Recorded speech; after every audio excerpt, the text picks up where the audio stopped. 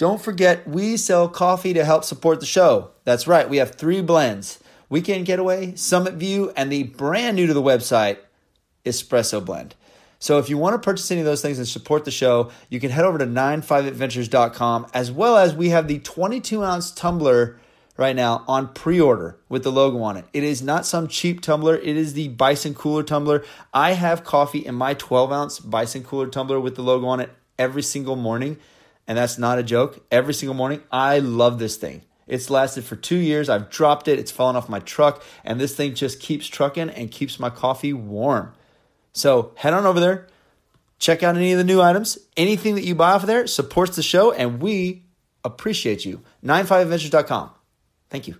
Okay, let's move on to this episode. And first off, I have to shout out the Goat Cave podcast host, Cam. Head over there, follow the Goat Cave and all that, because he's the one that sent me the contact. We were in a conversation, and he sends me this contact to show me something. And I look at this guy's page, the guest of this episode, and I was like, maybe this guy will want to be on the show. This guy looks rad. He flips houses. He flips old automobiles, as well as he is a filmer for BMX and FMX, and like not some low-level filmer. He's a big, high-level filmer. So he does all sorts of crazy cool things, drives Baja stuff. Anyway, you got to check out his page.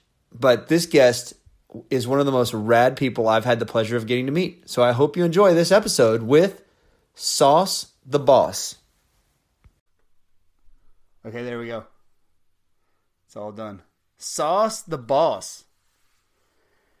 Dude, I looked at your Instagram page. Somebody sent it to me. They were like, this guy does a bunch of filming for BMX, right?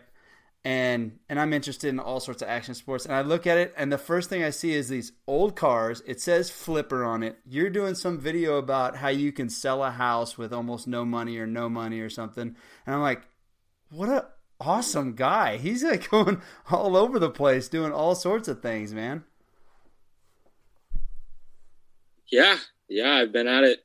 I've been flipping and riding and filming and all that shit simultaneously for a long time. So I don't know. Been at it for quite a while. What got you like? Wait, so wait. Did somebody just send you that? Like recently? Because that video you're talking about, I just posted the other day. Oh, yeah. No, they sent me your page, and then that was like the first video that was on it. And then I went back through, and then I almost so someone asked literally... you... What's that? Someone sent you that like a couple days ago. Yes. Yeah. So not only do we not know each other, and we've never had a conversation ever, you also just discovered who I was like 2 days ago. Correct. That's fucking cool. Yeah, for anyone watching this, I actually don't even know your name. What is your name? My name's Aaron. Aaron. I'm gonna write that down. Yeah. For anyone watching this, Aaron hit me up like, I don't know, last night. Was like, hey, you want to do? This is the extent of what we've said to each other prior to this.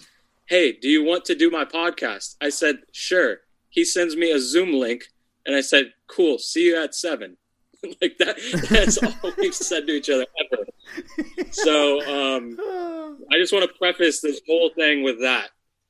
Yeah, then we just get to know each other like face to face while we record it, and then put it on the internet for everybody to hear our getting to know each other conversation.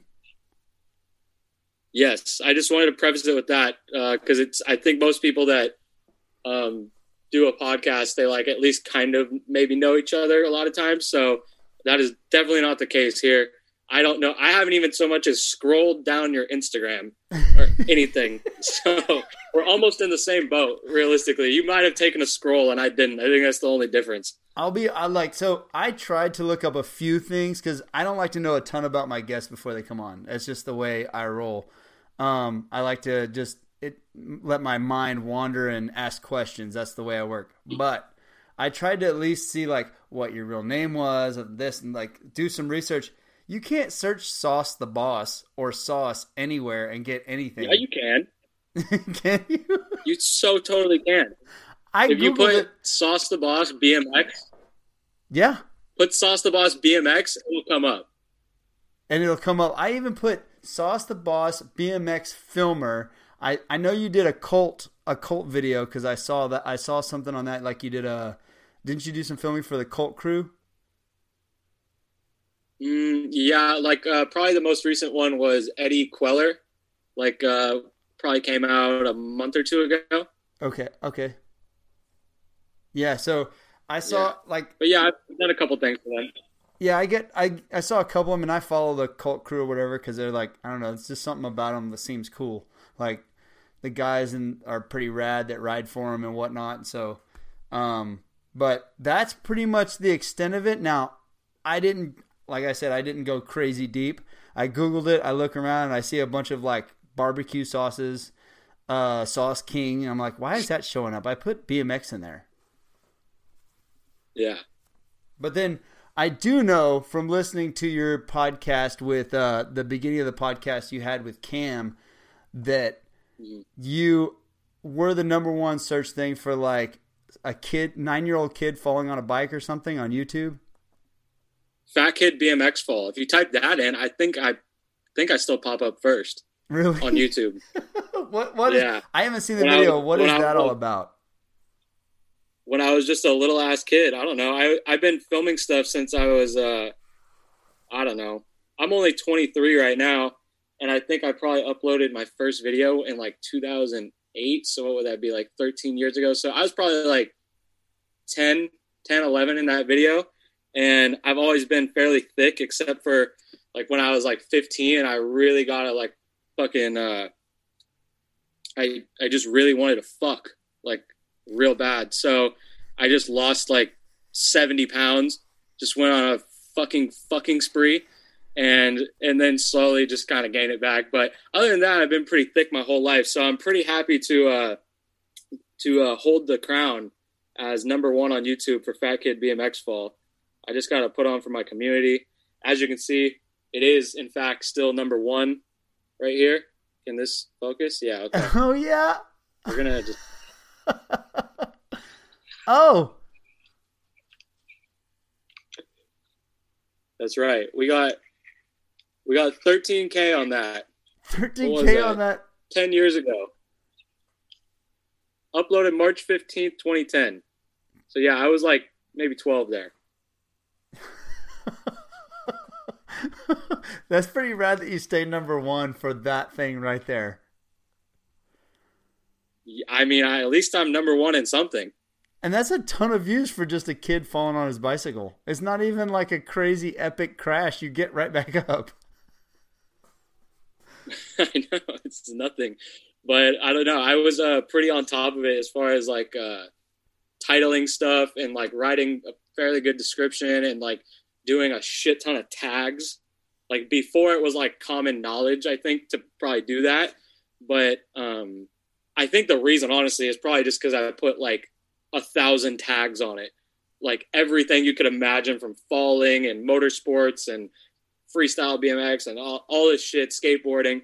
So that's probably why it pops up first.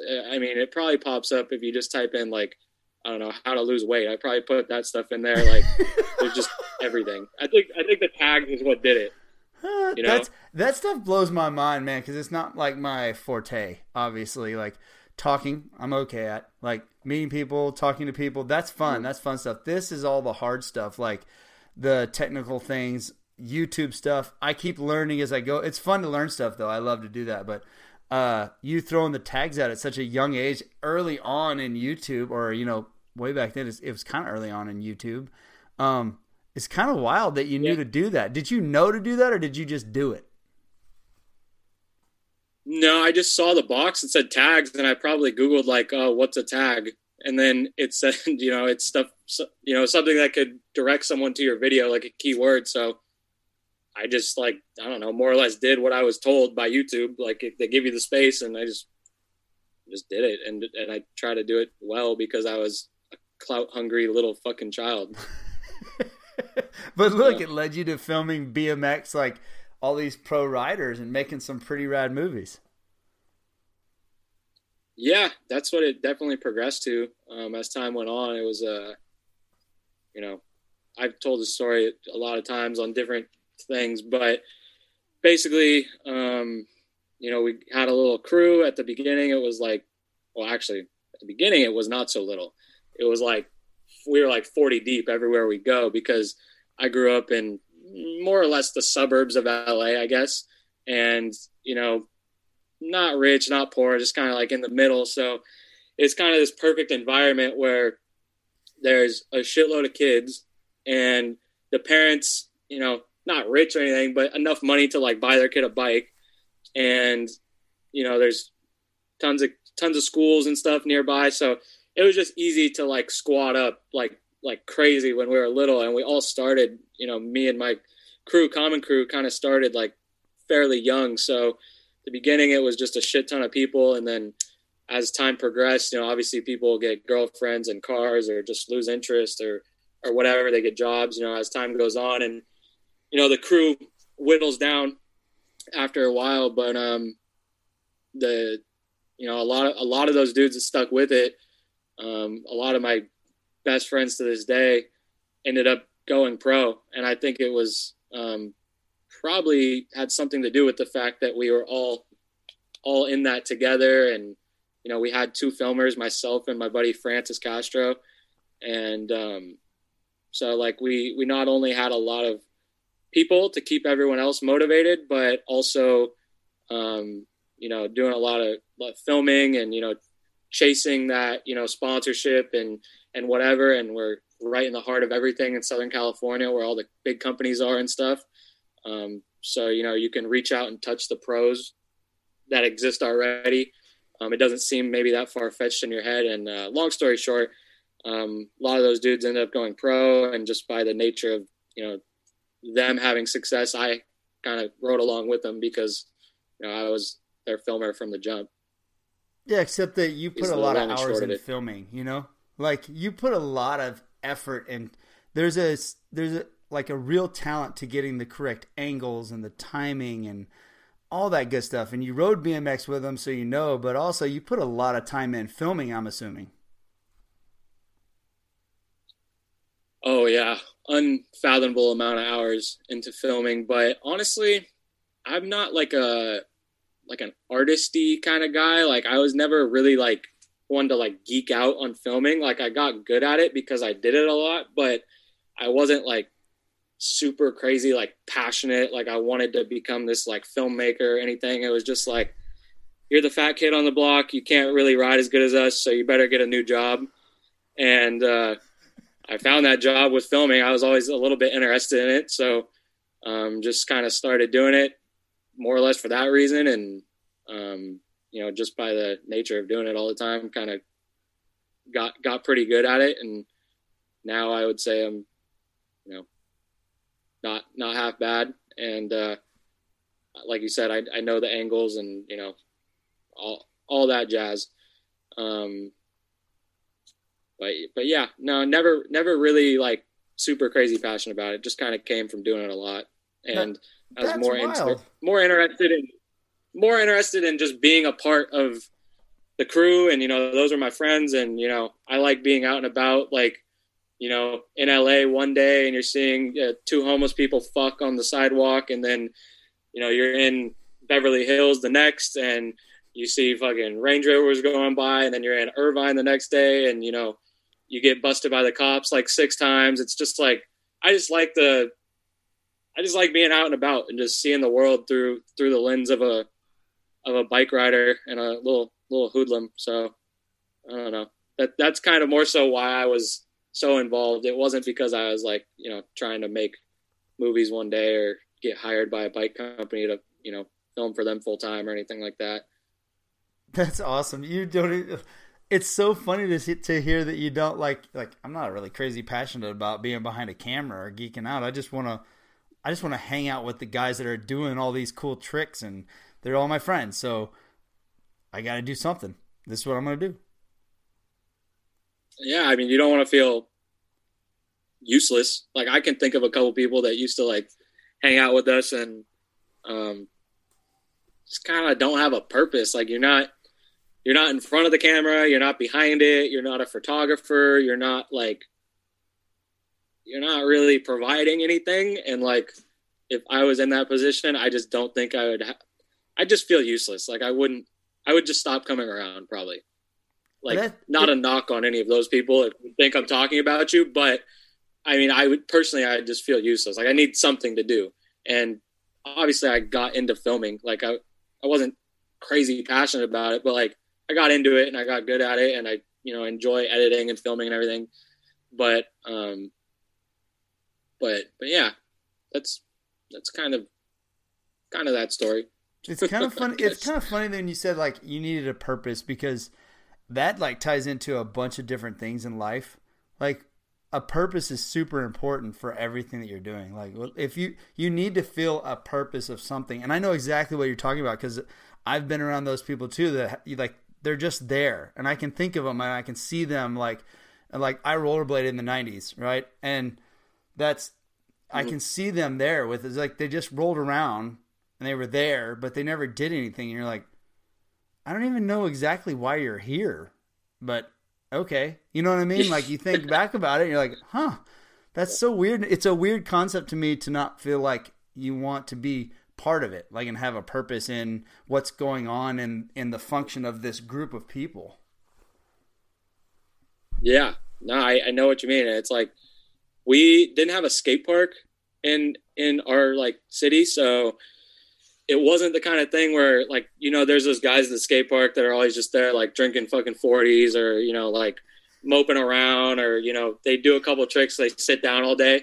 Like it wasn't that kind of thing with us because from a pretty young age we were like hopping in the car and like going to fucking San Diego one day, LA, Riverside, like going pretty significant distance away from home to go ride and film. And it's like, if you don't have a purpose, you ain't getting in the fucking car. Like we got a limited number of spots here, so if you're going to sit there and fucking dilly dally around, like don't get in, like stay here. We'll take someone else, So I was filming long before it came to that. Like I never really faced that, like, oh fuck, I can't get in the car if I don't film. I was already very into it by then, but I don't know. Like you said, like I said, and you reiterated, like we just gotta have some kind of purpose, or what the fuck are you doing? You might as well go hang out with, I don't know, the chess club or like someone else, The chess club. Like what's the point of fucking risking getting tickets and injured and running around spending gas money and all this shit if you have no purpose, right? Because it's like there's a lot of risk in decent amount of money, I guess, if you're a teenager involved in doing all that stuff. That's a very good point you make. There is a lot of risk in it, and what's the reward if you're not a part of it? You know what I mean? Like, what's the reward if you get busted at a university riding a spot? Like, okay, now you've got a ticket and you weren't even doing anything. You know what I mean? Like you got a ticket for no reason. Yeah. Yeah. At least if you were there and had a purpose, you were in front of the camera, filming a clip, trying a clip, or behind it, or fuck, even if you're just like the designated spliff roller. I mean, there's a spot in the car for that guy. I mean, then at least you were there for a reason. That ticket means something. But I'm actually more curious about the state of the rollerblading industry. How did you get into it? Why did you stop? How long was your career as a rollerblader? Why did you stop rollerblading? And what the fuck happened to the rollerblading industry? Because it just evaporated in the mid 2000s. Like tell me about rollerblading a little bit. So I started 95, 94, 95. I think it was 95, right in the edge of there. And I did it for about 3 years every single day, dude. Like it was my life. I loved it. I used to ride BMX, did a little bit of dirt jumping and all that stuff. And then this bike shop had rollerblades. I rented them. And I was cruising around, saw these dudes carrying like this little practice rail over to a mall, and I was like, let's go check that out. What are those guys doing? And so me and my buddy went over there, and I saw him grind for the first time, and we're like, oh my gosh, that's so cool. And I've told this story several times, but the reason, like what attracted me to it is kind of funny. I go, how do you do that? And the guy showed me how to do that, and then get my feet on the rail and slide down. So I was like, I'm going to try it. And it went full send, and I jumped on, and my feet just went straight up in the air. I tailbone the rail, bam. I roll over, and I'm like, oh, dude, I'm doing this forever. That's so awesome. And it took me a little bit, and then I got back up, and I ended up getting it one grind before we left.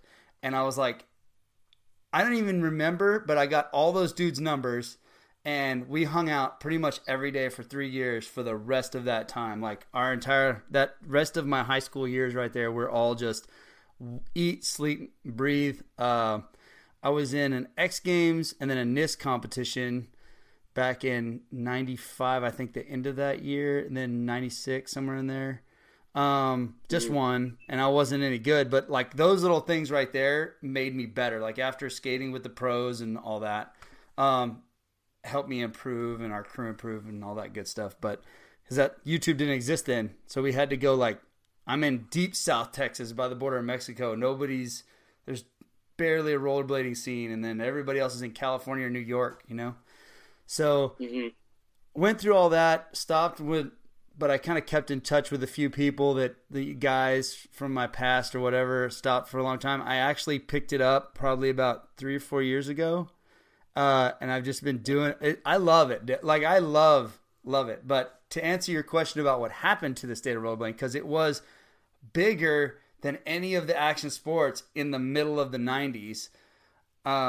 There's a lot of rumors as to what happened. One is that a guy who was involved with it in the ESPN side basically got mad because a commercial for ESPN didn't have any of the rollerblading in it, and it was big at the time. And he was like, I don't know why it doesn't have rollerblading in it. He walked out, and the ESPN execs is like, all right, y'all are out of the X Games. Now, I don't know if any of that's true. It's stories that I've heard. But I mean, I don't know. There's rumors that it got too big too fast. Too much money was being paid out to everybody, because there was money being paid out to, I mean, whoever they could get, they were throwing money at it. It's like if you're a 13-year-old bike rider kid and all of your friends, you've got millions of friends that are riding bikes, and you're just like, I'll pay you guys $60,000 a year to ride a bike. Cool. Bam, bam, bam, bam, bam. You know? And so some people say that did it. I don't know. It's picking up steam right now. There's a really strong underground scene with it, so that's cool. I'm the only rollerblader in the town that I'm at, pretty much. Like there might be another one somewhere, but I'm pretty much a crew of one, and I'm 40 years old, and I'm out at the skate park with a bunch of little scooter kids. I'm like, I don't know that this is appropriate, but I'm having fun anyway. Damn. Yeah, I feel like rollerblading is like the SoundCloud rap of action sports. like the underground scene, you know? Yeah. That's such a good way to put it, man. And it's funny that you say that you started rollerblading in the parking lot of a mall in the mid-90s, because that is like literally, if I think about the mid-90s, that would be like the picture that comes to mind. Like a kid rollerblading, like walking out of the mall with a fucking pair of new wheel sneakers and like jumping off a curb, like doing a little like, you know, fucking, I don't know, kick out with your feet and like at a mall, and then like getting in like his mom's like, I don't know, Oldsmobile wagon or something.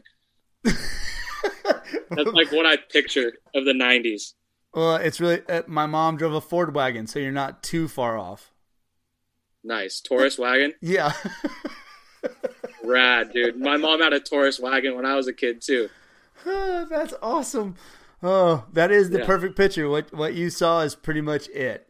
It's pretty much it. Although we hated Airborne because it was that exact thing that you described, where you jump and click your heels to the side, and we're like, that's not it. But Chris Edwards was in it, so we watched it. That's the only reason we watched it. He did all the stunts, but we're like, oh man, that's not at all what we do. But it's I don't know what happened to it, man. I don't know. I'll tell you one thing, like I've always, even when rollerblading was crazy big and I got a chance to go up there and hang out with all those dudes, I spent a lot of time watching all the bike guys, like getting a chance to see Matt Hoffman ride a half pipe and Dave Mira, like a young Mira, and then like all the flatland was kind of big back then too. I don't know if it stayed strong, but they had there was a lot of guys doing it, and it was just like Rad was my favorite movie as a kid. So I mean, watching that stuff was like, these guys are insane. Like, bike riders have lost their minds. They're not only flying through the air, but they're flying through there with a hunk of metal that's going to stab them, and they're going to get smashed with it. Like, it hurts to fall on a bike, man. Oh, you're not wrong. Yeah, I've seen the old bike penetrate a few people, but it's interesting you say it could be the X Games thing, because I think that probably has legs, because like BMX was kind of in the shitter in the early 90s too. I don't know the exact timeline because obviously I wasn't there, but I know that I believe it was the early 90s. It was pretty much in the shitter. And then X Games came out in 95, if I'm correct, and kind of helped. I think it was maybe sort of already on its way back, but X Games really helped propel it like back to where it was. And then, you know, by the late 90s, you had guys like Biz Jordan and, you know, some guys that are still around today, Jason Enns and stuff, that were getting paid like crazy, like you're talking about, like with the rollerbladers. But the difference was maybe that they were in X Games, and you know it was kind of thriving, and you weren't like you weren't betting on the money coming in. It was already coming in, so they were actually able to like sustain it for at least a little while. Now, you know, most BMX riders, if you're not like the top like 10, 20 guys, you probably don't get paid that well, but, you know, good enough to like, you know, have a little apartment and make a living for sure. So it's interesting you say that. Maybe it would have been completely different had that guy not walked out of that meeting. It might be. I mean, the story kind of makes sense when I heard it, and I heard it like, it's like when I heard it, I'm like, oh, it sounds like the dude that would do that. Like, you know what I mean? It sounds like it all sounds like something that would legitimately happen and go down that way. Like, yeah, from the execs to ESPN to the guy that walked out, you know, it's like you kind of figure, oh man, I can see that whole scene playing out. It's not even like, it doesn't even sound weird. Like, it sounds normal. Yeah, no. So I buy it. I buy it. But yeah, it's crazy how it just fell off the earth. Like, it was hard to get skates. So it's funny how it works, because it was hard to get skates because there wasn't enough people buying skates, and people are going out of business and just barely hanging on, and companies and stuff. Then COVID hits, and it's like a resurrection of people buying rollerblades. And all of a sudden there's new companies coming in, and people can't buy rollerblades now because they can't keep them in stock because they weren't prepared for everybody to rush and buy rollerblades. So it's like they're struggling with the thought of, when this all is over, is it going to level off, or do we need to hedge our bet and buy more and put more money into this? You know, there's a lot of that talk going around where it's like, how do we build it, but this time not throw so much money into it where we lose our heads on it and then it all crashes again? Yeah, just don't get in over your head. That's a serious question. I mean, the same thing goes for BMX, and as far as I know, skateboarding too. When like this whole COVID deal hit, it was like I know my buddy Fu at Epic BMX, he had like the best. It's probably still going right now, to be honest, but especially when like all the stimulus checks were hitting and everything, like he was having like the best days, day after day after day after day, like increasing. And he's been in business for 20 years. So he's had a lot of good days. He's been through a lot of Christmases, a lot of, you know, I don't know. He's been through a lot of shit. He's been there for a long time. So for him to be like, oh yeah, you know, this is double what my best day previous ever was, like, that's insane. And not only that, he's the most popular BMX shop in at least California, if not like the whole country, as far as like, you know, mom and pop BMX shops. It is wild. It's kind of cool. I like to see everybody getting back outside and doing things and picking stuff up that they left behind because they went to some sort of 9 to 5. I mean, I can speak from experience where you're like, oh, it just is like, it's a drag, man. It's like, you don't realize it. You're like, oh, I'm too old to rollerblade. I mean, or you're too old to ride a BMX anymore. You're too old to skateboard. You've got a job. You've got kids. You know, I'm 40 years old. It's like, you're not supposed to be playing at the park with the kids and hurting yourself because you need to go to work the next day. And then I started doing it again. I'm like, why did I even leave, man? Like, who cares? Like, if I'm going to waste my life away not doing something that I have a crazy amount of fun doing, what's the point? You know, I never did it.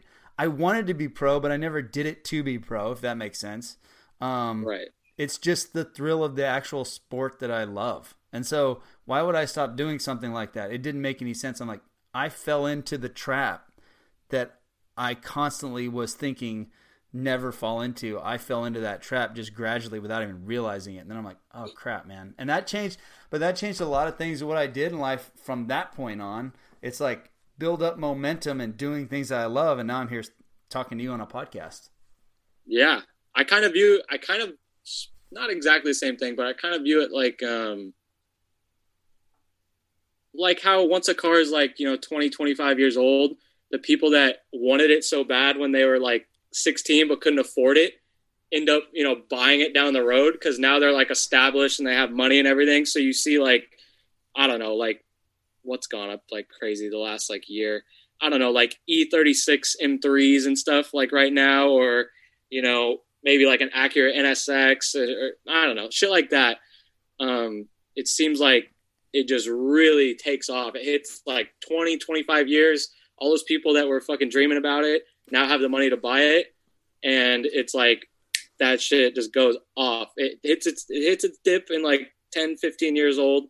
But then like 20, 25 years old, it comes back because of that. It's kind of what you're describing with rollerblading too, is you kind of like maybe got a job, but then you got your life, we never have it all figured out, but, maybe somewhat comfortable. And then you're like, yeah, might as well come back, right? Yeah, might as well. Like, why not? Yeah. Why not? Yeah. Can I give you a tip as a filmer and someone who has framed many things before? Yeah. And you said this was the hard part for you. What you want to do when you're framing this shot is put your head at the top, get your body in it. I'm sitting here staring at you, thinking about how I could just improve the quality of this podcast. So I love it, dude. Here we go. How's that? Is that better? That's perfect. Do it like that from now on. Okay. It's fixed. There it is. See, I need this sort of help. So I have to have, like, I don't know if I need to pay a consulting fee or how that works. Yeah, I'm $3.75 an hour. I am. If you want more tips, I'm going to tell you right now, if you're going to set this screen down a little farther, you're going to need a light. I mean, now it's blocking your face. You got shade. I don't have the light. All I have is this. I had kind of a decent setup. I didn't have the little ring light or anything, but then we decided we were going to have another kid, and so we have another kid, and we had that room that I had with the podcast got taken over by the other kid, and so I moved in. I'm in moving spots. Like, that's why you see the background is like this and whatever. I mean, you're a mobile podcast. Yeah, I'm definitely a mobile podcast for sure. For sure. Even inside my own house, I'm a mobile podcast. Bitchin'. Well, at least now you're framed correctly and a mobile podcast. And now I know. How to frame it. Head towards the top so you can see some of the body, right? That's right. Fill up the whole screen. Cool. I got it. Now I just got to get a good camera too where I can zoom it in good. Be awesome. Fuck yeah, dude. But how did you get into the car thing? So do you flip cars too, or do you just collect them? No, I mainly flip them. I mean, I have a couple that I keep for myself, but mainly all the ones you see if you scroll down my page are mostly flips for the most part. And if you go back to like, I don't know, 2000, like the beginning of my Instagram, I was flipping them back then too. So I started doing that I don't know. I probably sold my first car when I was like 12. I discovered Craigslist when I was, I don't know, single digits somewhere, and thought it was like the greatest thing ever. And I don't think anybody really taught me, but it just like naturally made sense to me that like if I can buy something for less and sell it to someone else for more, then like Craigslist is the best thing ever, right? So, and I got to thank the realtor, actually. I got to thank the realtor that put on the neighborhood garage sale in my neighborhood. They would have it like once or twice a year, and that just fucking opened my whole imagination from a really young age. But anyways, I think I discovered Craigslist around that time, and I bought like a couple things at the neighborhood garage sale just rolling around, put it on there, flipped it, made, I don't know, $10, $20 or something, but I was like super young.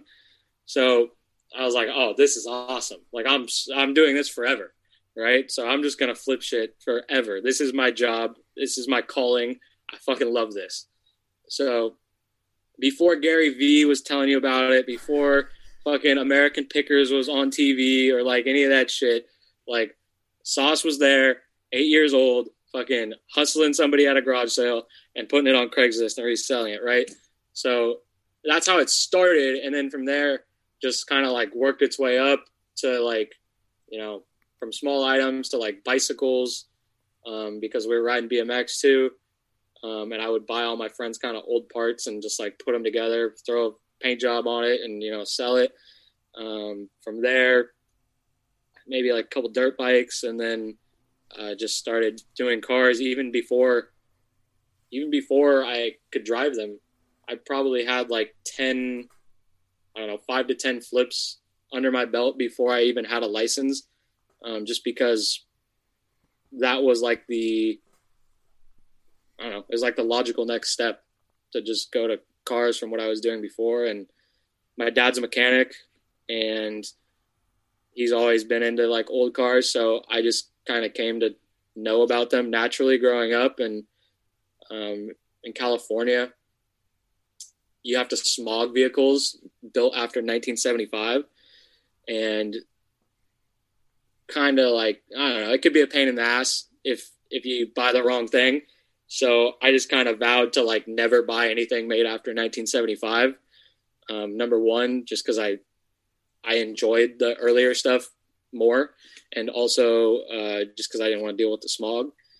So yeah, I mean, that's kind of how that progressed and got started, and why they're all old cars specifically, if you look. Yeah, no, I even saw your Baja Bug, and that thing, it said like powered by Miata, and I'm like, dude, how cool is that thing? That's awesome, dude. That's a keeper. That one's just fun to go fuck around with. I just bought that a couple weeks ago, but I don't have any intention of flipping that one. That one, strictly cheap fun. I bought it for like $4,000. It's Miata powered Baja Bug, so it's got like double the horsepower a Volkswagen motor would have, and it's built by the Japanese, which typically I'm not fond of, but in this case, I just want it to be turnkey and bulletproof. So the Japanese are pretty good at that, right? So I'm hoping that thing's just bulletproof and I can just go smash in the desert and have fun with it for, without wasting a shit ton of money on like a long travel, buggy or something. Yeah, it looked like a ton of fun. My first vehicle was a 74 Super Beetle. So I had one of those. Yeah, I loved driving that thing, man. It was so much fun. Like, so much fun. So when I saw it, I was like, dude, that's so cool, man. And, you can modify them however you want, which is kind of cool. Like, yes.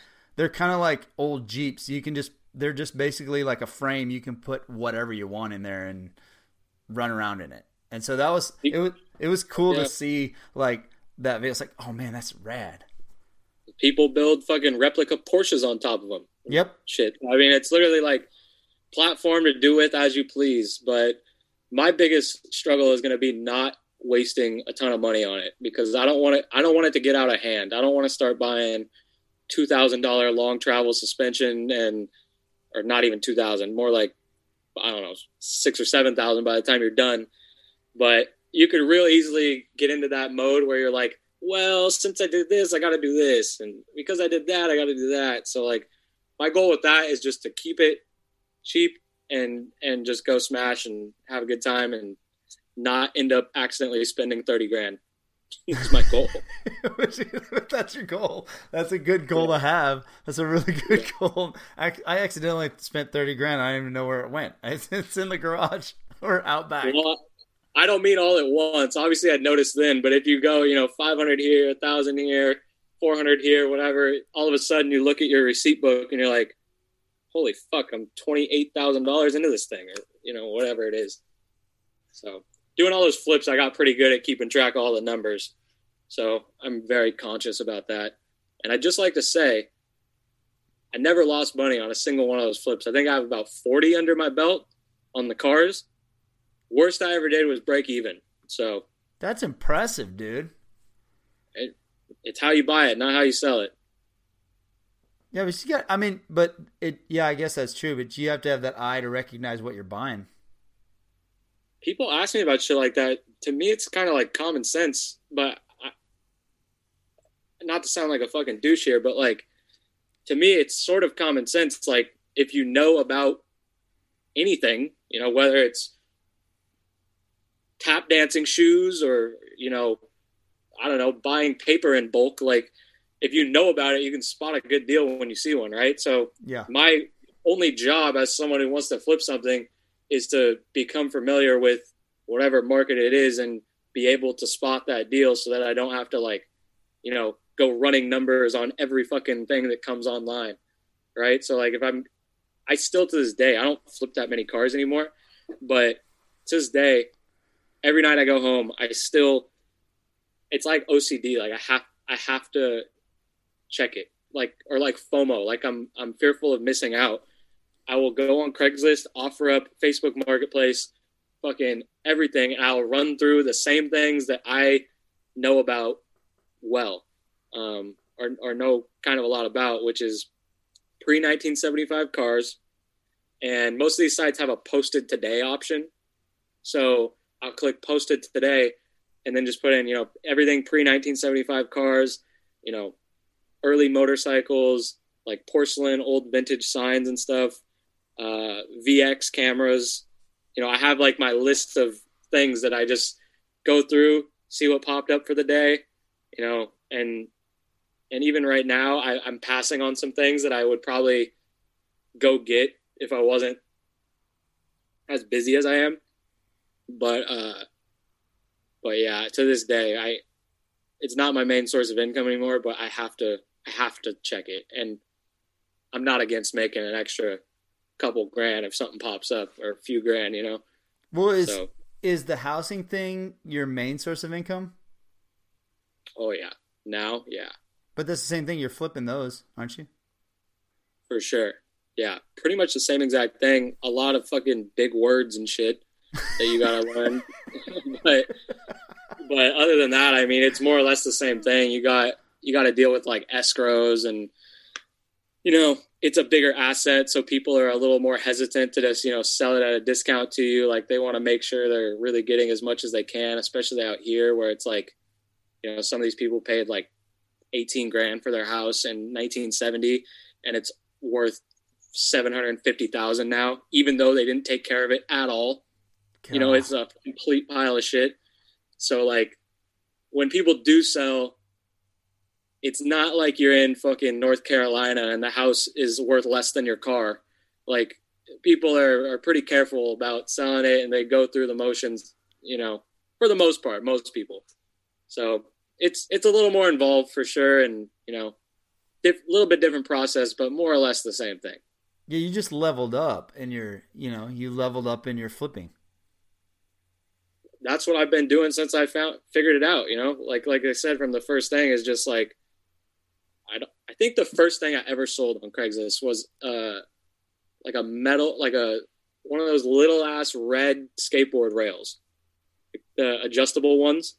Like, somebody, like the neighbor kid down the street or whatever, had it, and I don't know, I sold that. So it started with a rail on Craigslist, and it's come to the houses. But through all of that, it went to motorcycles and dirt bikes and then cars and then more expensive cars and now here. So it's just taking the logical next step, you know, every few years, I guess. So what do you do with the houses? Like, do you hire people or do you do the work yourself on there? You have a whole like system where you buy them and flip them around. Like how do you typically do those sort of things? I mean, are you like a regular, like, are you going to be like we love to watch, our family loves to watch all the HGTV stuff. So you're like hometown Chip Gaines over here where you're like redoing a house and flipping it, or is it quicker than that? It varies just depending on the property, but there's basically 3 ways I look at every deal we come across. And some of these are off market. Some of them are on market, like, you know, on the MLS. And, basically I look at it first and foremost as a rental, and I'm not really in a position to buy rentals personally right this second. Just because I don't have proper tax returns for the last couple of years, because flipping cars is kind of a cash business, right? So, and I haven't been doing this for a terribly long time, but I don't have the tax returns to prove that I can buy these places, even though bank account would say otherwise. And but first of all, I look at them as a rental because my partner, the guy I work with, he's all about that. He's got 50 rentals in California. And if it works as a rental, you definitely want to keep it as a rental. But most things in California don't work as rentals unless you get them. You got to buy them really smart. Let's just leave it at that. So the majority of them don't really work as that. Next thing I'll do is look at it as kind of 2 different lenses. How much can I make if we flip it, and how much can I make if we wholesale it? And the flip is obvious. It's like HGTV type of stuff, right? You go on with the crew and fix it all up and everything. And to answer your question about if I'm doing it, I think my time is better spent looking for more deals and talking to people and, doing that side of the things. And we have a couple crews that do the flips. And then, like I was saying, you just look at it through 2 different lenses. Do you want to flip it, do that, or do you want to wholesale it? Wholesale it essentially means that you acquire it, like you get the contract as if you're going to buy it. You sign it with the homeowner, the seller, whatever. And from there, you can just assign the contract or sell the contract to a different flipper. So, if you get it, say you got something at, $300,000 and, it's worth, I don't know, it's worth $450, and some guy's willing to take 130 spread, you can sell it to him for $320, make a quick $20,000 by just shuffling some paper. And you don't have to go. I just sold one I just did that this week on one. I didn't go to it. I didn't talk to the homeowner. I didn't do anything. Somebody else brought it to me like, hey, I can't sell this. Like, can you, I need it sold. I put down a $3,000 non-refundable deposit. Can you sell this? And I'm like, yeah, I'll call some of my guys. I call some people, and sure enough, fucking guy had it under contract at $195. I sold to somebody for $210. And I didn't even have to fucking talk to the homeowner on that one. Like, that was as easy as it gets. As easy as it gets right there. So kind of just see what avenue is best. If we can make a quick 20, 30, 40, 50 grand, whatever, just doing a wholesale where we shuffle some paper, then let's do that. Or, if it's a fairly easy one, like it doesn't have any like major structural issues or just stuff that's going to like drag out the process, liens against, not liens, but like, city violations and like shit like that. As long as it's not something like that and we can get in and out fairly quickly, then we'll look a little harder at flipping it. So it's kind of the flipping industry, when you're like listening to you talk and you're like, it's just kind of like common sense. My brother's really good at it. Like, he's really good at doing stuff like that too.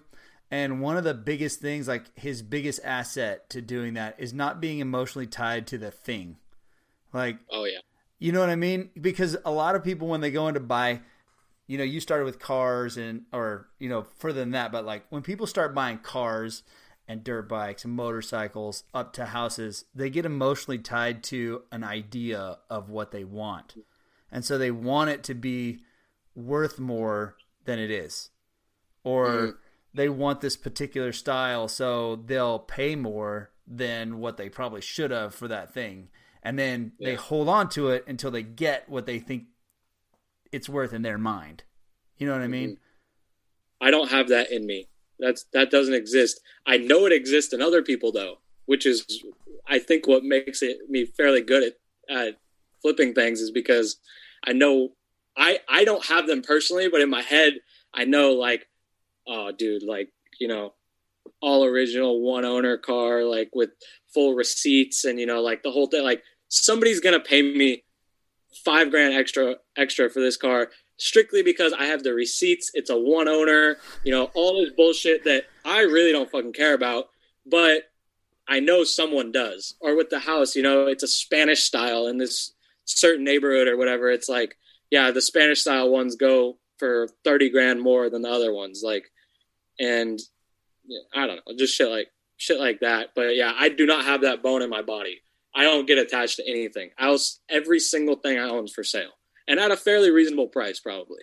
Yeah, no. I mean, it sounds like you're making money, not ripping people off, but you know what the thing is worth because you're not emotionally tied to it. Pretty much. I mean, the thing that they're trading, to me, they're essentially trading equity for speed and convenience. Is all it is. Yeah. You know, I'm going to make your life really fucking easy. It's the same thing as going to a pawn shop. It's the same thing as selling your car to CarMax or trading it in instead of selling it to a private party. It's like, it's all the same fucking thing. CarMax is going to pay you less than the guy on fucking Craigslist will pay you. But what do you get? You get speed and convenience. And you're done. Over with. You don't have, and in this instance, the homeowner, granted, not all of these are off market, but a lot of them are. The homeowner doesn't have to hire a realtor. They don't have to pay closing costs. They don't have to fix the place up. They don't have to, if there's a bunch of junk in there, they don't have to move the shit out. You don't even got to sweep. Like, you don't have to do anything. And the process takes 10 days instead of 2 months, 3 months or whatever, you know? So it's a trade-off like anything else. Yeah, you're going to give it to me cheaper, but I'm providing you a service by doing it quickly and efficiently and, you know, relieving you of your headache like that, you know? I understand that because I've had to do that before with the house, and the house was nice, grant you. It was like taken care of. It was a nice house in a nicer neighborhood, but I had to get out of it. Like I needed to get out of it and fairly quickly, right? So I needed something to happen, and I didn't really have the time or anything to deal with finding a realtor, listing it, all that stuff. I needed it to just go. Like I needed to move on from this thing. And this guy that kind of does what you do, but he's a realtor but he does the same thing and he lives in them for like 2 years and then he flips them or whatever, but he'll buy different properties and rent them. And he's trying to build his business. He just happened to drive by and see my sign. He came over and he's like, "Hey man, what do you want for it?" I go, "Honestly, this is what I said. Don't try to lowball me because I'm going to lowball you right now. This is what I want. This is what I need. If you can give me this, you'll make me very happy."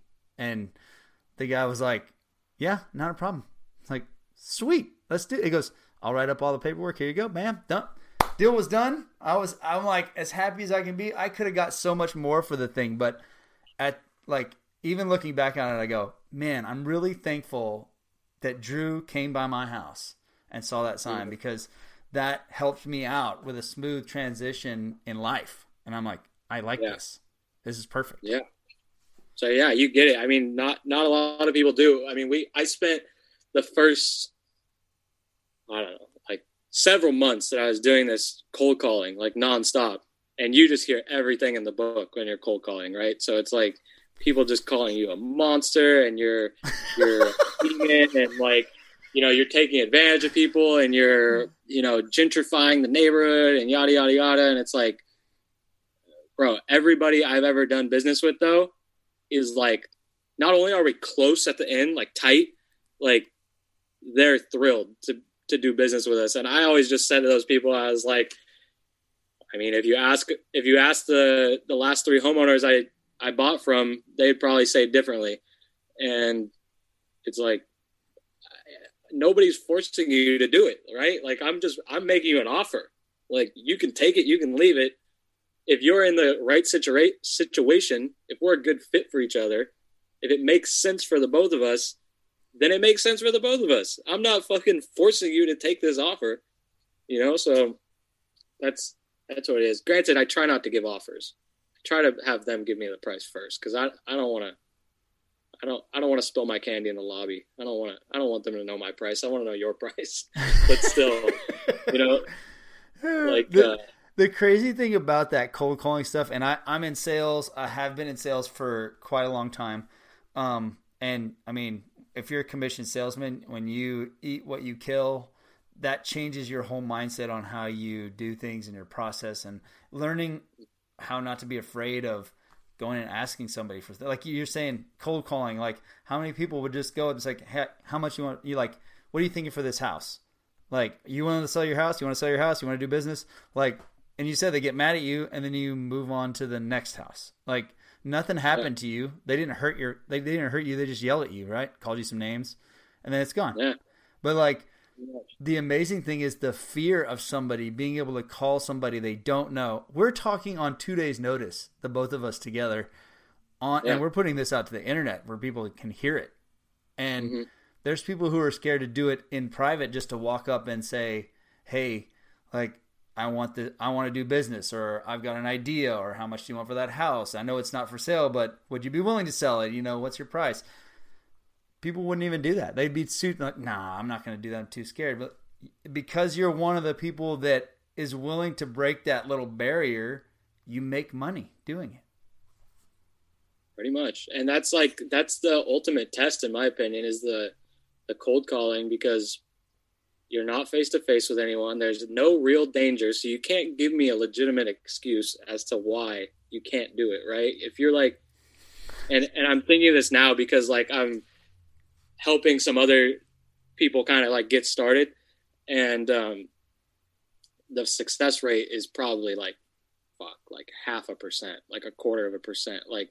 Like so many people that get into it, they just get discouraged in the first, month or two of trying, and just kind of like let it fall by the wayside.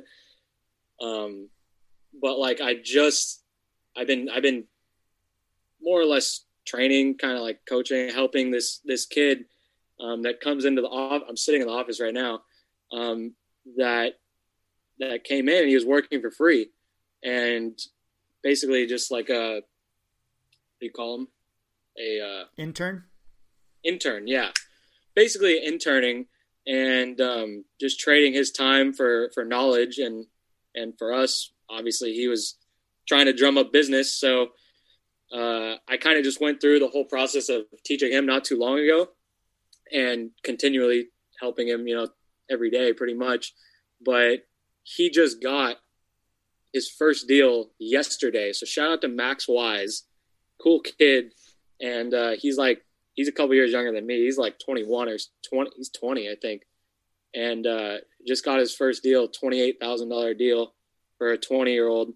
He's going to make his cut of it. He'll make half of what he made all of last year for a couple days work. Dude, how can you survive on that in California?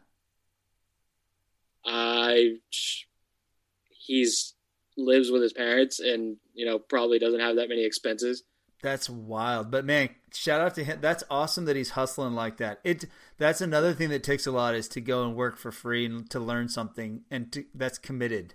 Like, you're committed when you're doing that. That's what I was getting at, is like, I expected when he came in, first person that I guess it wasn't a hire, but like first person that me and my partner Mark have brought on, other than just me and him going at it. And I was almost certain that like we were going to have to go through like 4, 5, 6, 10, I don't know, however many people to find somebody that would stick with it, right? Because like so many people are it's just the nature of the beast. Like they're just gonna bail. Like they can't take it. They can't take the heat. Like, and we had this motherfucker cold calling for like 2 months straight. The first month, I had him on like a dud of a list. Like we have these lists of all these homeowners. I had him on a fucking dud. Like I had gone through it like 20 times myself. Like it was dead. It was a fucking dead, it was beat to hell.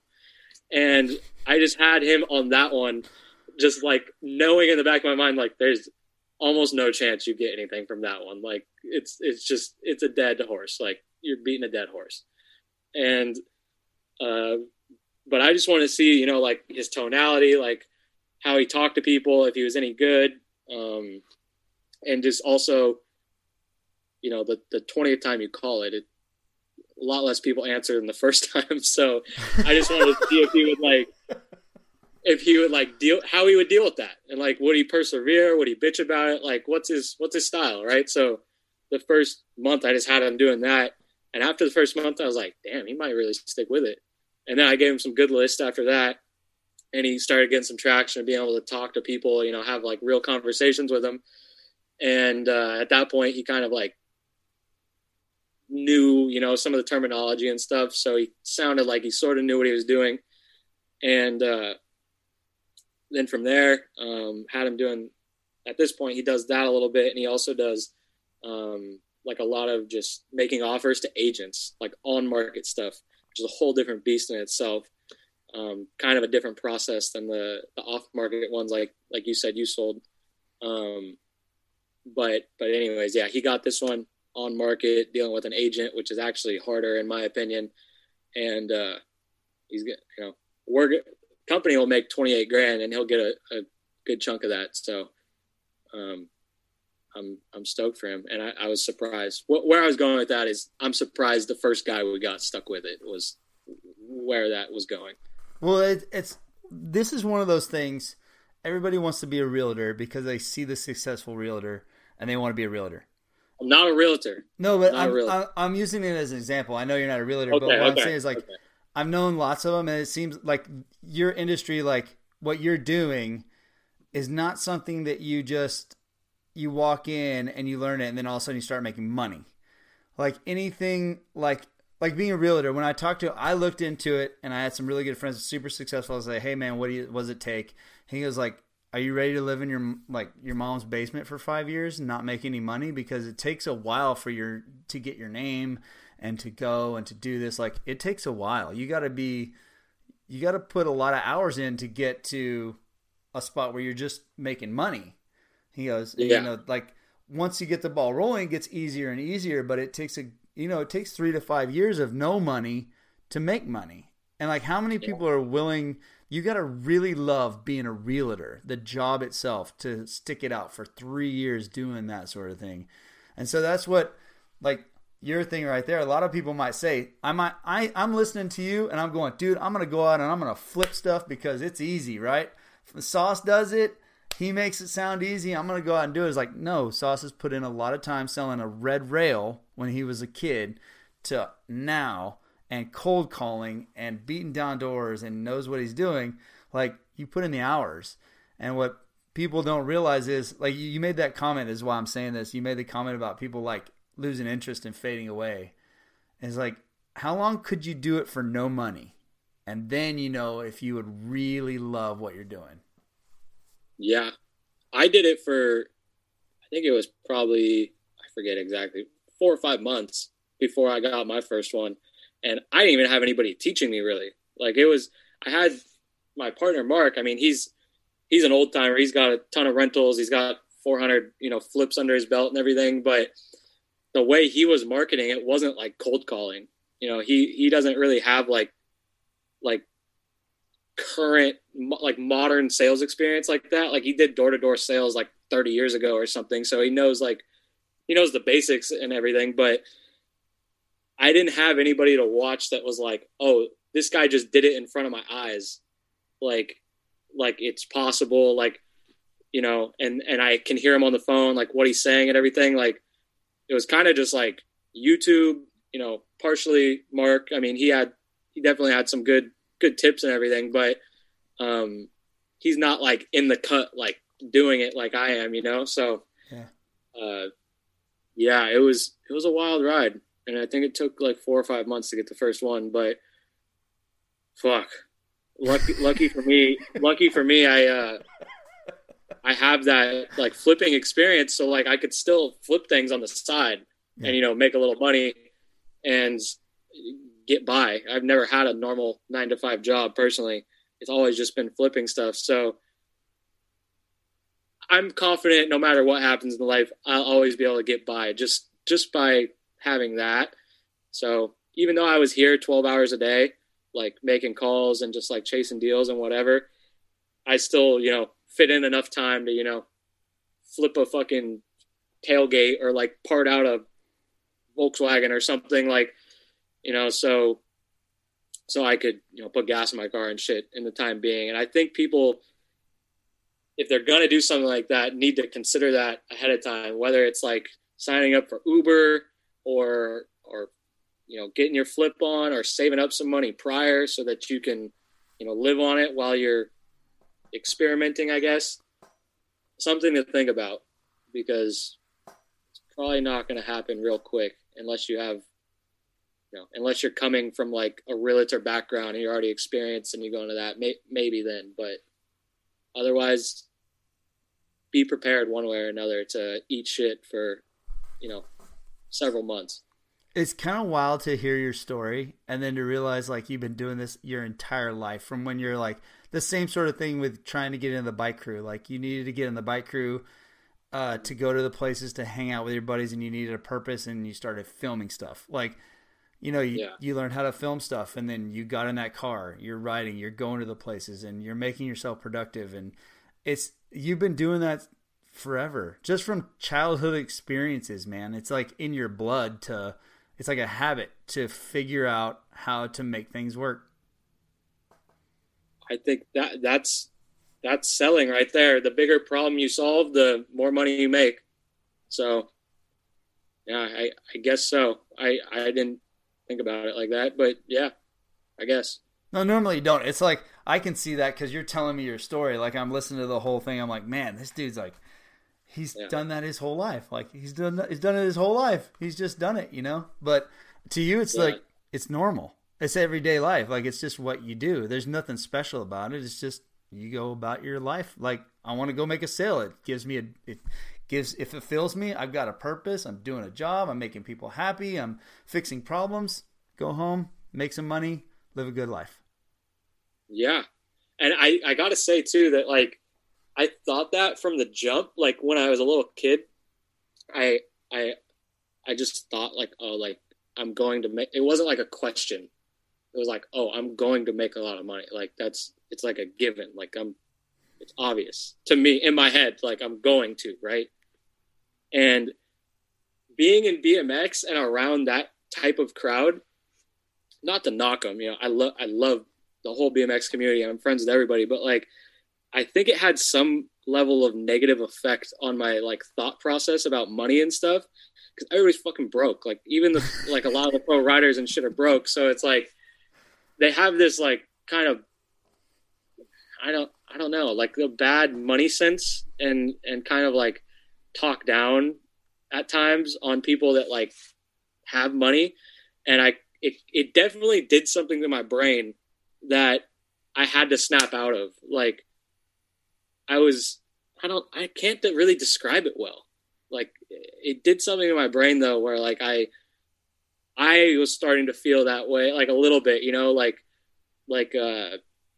never fully sucked in, you know, the old me was still in there. Like they could like, oh, you're fucking crazy. But like some part of me somewhere in there just wanted to be like, oh no, just, you know, just fucking flip bikes and signs and just like get by, you know, like that's all you need to do, whatever. But like, and it took a while to like break that. And I'm still kind of breaking it right now, but like, it's just that like that little kid in me thinking like, oh, you're going to make a shitload of money. I'm like, bypass the retarded stoner teenager and fucking do what's right for that little kid, you know? Like, that's what I gotta tell myself. But oh, dude, that's awesome, man. This has been an absolute blast, Sauce. I've had a great time, dude. You are a rad dude. Thank you, Aaron. You too. Hey, thanks, man. Even if I rollerblade, even if I'm clicking my heels in the air off the edge of a curb, I'm not hating on it. I'm all for it. If I was like a salty like 15-year-old angry teenager right now, like I'd probably say you're fucking gay, but nah, it's tight. Scooters are tight, bikes are tight, skateboards are tight. It's all fucking tight. That's the way I view it, man. That's the way I view it, dude. Sauce, thank you for being on, man. Appreciate it. Give a shout out to, I guess, if you want to shout out your business or anything. I mean, it's up to you. If you got a piece of shit you want to sell, give me a call. Or I guess DM me at Sauce the Boss. And shout out to the Common Crew and Home Brand Properties, I guess. So that's that. And thanks for having me on. I don't even know the name of this podcast. Where do I even find it? Like what? 9-5 Adventures. 9-5 Adventures. I'll send you the link for sure. But deal. Let me take a quick fucking photo here so that I can post it when we're live here.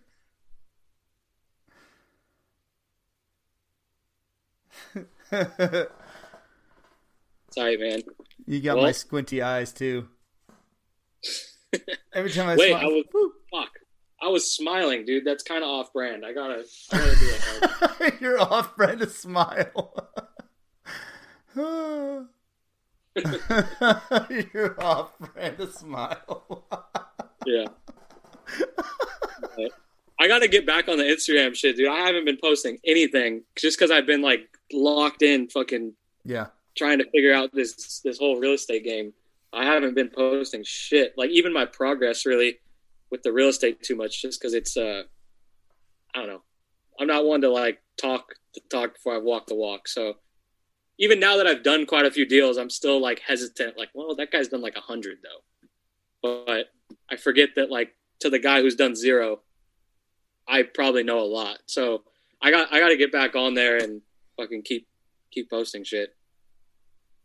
Yeah, man. Yeah, because I like I said, you just one look at your site, I'm like, that guy's rad, man. I want to have him on the podcast. That'd be so much fun to talk to that guy. I appreciate it. And sorry, I'm gonna let you go. I know you're kind of closing it up there, but I just have a quick question. Go for it. No, go for it. What type of people do you have on this here podcast? Like is there like a theme or is it just like whatever? So I chose the hardest route to get a popular podcast, and that is to have everybody I'm interested in on the podcast. So it's like a wide variety of everybody. If I had to, people ask me to classify it. It sounds weird to say it out loud. Like it sounds kind of cheesy. It's like a lifestyle podcast, I guess, if you wanted to say it. But it's really like I've had Rick Thorne on the podcast.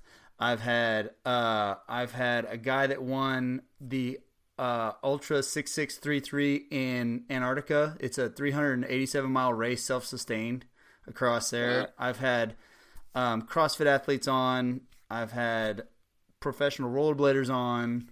You name it. Like businessmen. I've had cops on. I've had investors on. It is a wide variety of, just anybody that I'm interested. If I look at somebody, I go, man, I'd really like to talk to that person. That's who I'm going to have on. And I'll ask them, so that's how I would want to do mine too. Like if I was ever going to do one, I don't have any time right now, but if I was going to do one, that would be the way I'd do it too. Like I don't give a fuck if it's the right for the YouTube algorithm at this point, contrary to how we started this with the tags and chasing the clout. Yeah. At this point, I'm like, I don't give a fuck about the YouTube algorithm. I don't give a fuck if I get even one follower from this. I just want to have a good conversation with, whoever this person is I'm interested in and effectively get to pick their brain without asking them to pick their brain, because a lot of people don't like being asked if you can pick their brain, especially like investors and like rich guys and stuff. Yeah. Just tip to you or anybody out there. Don't ask them if you can pick their brain. That's like the least favorite question among any fucking rich like investor dude or anybody, because everybody wants to pick their brain or take them out to coffee or whatever. Like the guy I work with, oh my, he gets so mad. People ask him to, not mad, actually mad, but he's just like, bro, like, no, I don't want you to pick my brain. Like, give me something in return. Like, that's why I started charging some, like, the consulting fee, like I was talking about. So, well, I mean, this is what I love is that I learned so much about improving my life. It's not in the same area. I'm not going to go flip houses. That's not what I'm going to do. Yeah.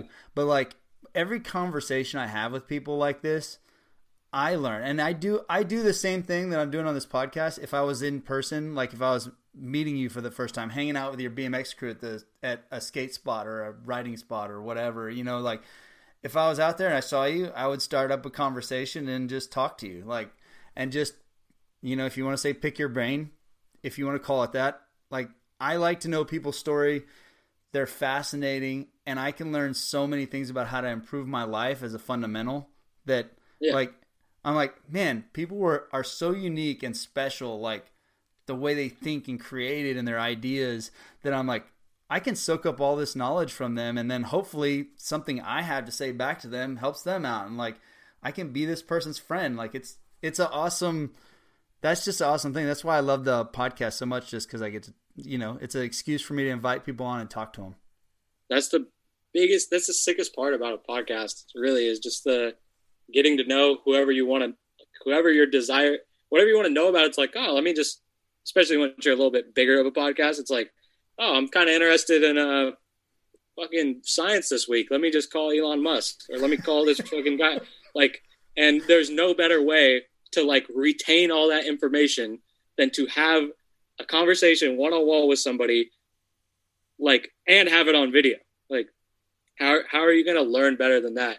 And like you're saying, you get a nugget, or like you learn something from everyone, right? Like, I don't know if I thought about it, I probably did learn something talking to you, but one thing that you just made me think of talking to you, and who knows where it could lead, is when we were talking about malls in the 90s, like an hour ago. And I was thinking, you know, as we were talking through this whole thing, I'm just like, malls. And I've had this thought before, like, what are we going to do with all the malls when they all shut down, right? And like, because it's going to happen. Like, what are we going to do with all those? And I've thought about that a lot. Like, what are the opportunities there? And I don't know why, but when you said mall, it like clicked in my head, and I was like, oh, you make an old folks city in there, like a town for old folks that has like on-site like emergency room if someone has like a heart attack. You got all your stores in there. You live there, like it's like apartments built in with stores and like doctors and emergency room, and you got an on-site like ambulance to go to the hospital, like if you need to, and like fucking shuffleboard 24 hours a day, like you make a fucking town, like a town, like you could sell your house and buy a condo or rent an apartment or whatever in this place, and it's your own fucking old people world, like everything you could possibly want as an old person. And I don't know, I was thinking about that the whole time we were talking. That sounds like the most rad nursing home of all time. It not necessarily, I don't know, I'm just spitballing here, but like not necessarily a nursing home is my thought, but just like you know how they have like old folks communities, like 55 plus kind of thing. Yep. It's like you could have that, but all inclusive. Like you pay X amount every month, and you eat as much. It's like a cruise. You eat as much as you want. Like you can see the nurse. Like there's guys. Like it's safe as fuck. I mean, no one's ever gonna break into your house. You know, no one's ever gonna jump you at the fucking liquor store or the Chinese food restaurant or like whatever. And yeah, I don't know. Kind of crossed my mind. I wanted to timestamp that on here just in case I ever like buy a mall and create an old folks home, so that I could say on March 4th at 8:24 I had this thought. So I just wanted to say it on here before we bailed. It is actually a fantastic idea. It sounds like I'm just picturing the amount of like Miller High Life that's going to be drank at the bar at that place. Oh my God. Yeah, it's got to have a pop. Do you know how much pussy some of those old guys are going to get? Like, they start losing their mind. They know a couple things. Like, I've met a couple old guys like this. I've talked to a lot of old guys in my life buying these old cars and driving Route 66 and doing all kinds of shit like that. And let me tell you, they only want a handful of things when they get older. They actually not want. They only know a couple of things when they get older. It might not be your name. It might not be how many kids they have. It might not be anything like that. But they know that they want to fuck. Like, at least some of them. At least a good chunk of them. Like, they don't know much, but they know they want to fuck. Some of them, maybe they're not as. Maybe their cock didn't make it as long as the other ones.